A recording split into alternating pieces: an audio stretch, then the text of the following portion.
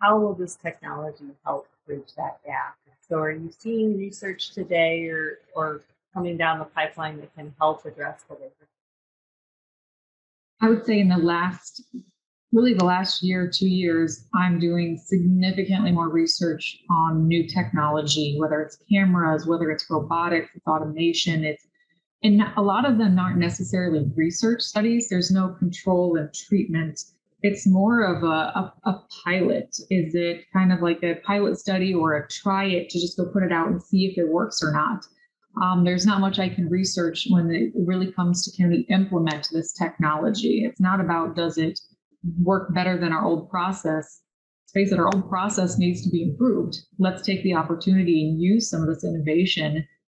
And really, it's just getting some of these things in our barns and trying them and finding people who are engaged and want change and want to try something different to say, hey, I'll volunteer. I'll take that new camera technology or I'll try that new app on our phones, like give it to me. So I feel like I'm constantly asking, certain production people, hey, do you want to try this or do you want to try this? And I get it. There's people who are much more open to those technologies than other ones. And so I kind of have my go-to people that I'll kind of pitch ideas to and are for it.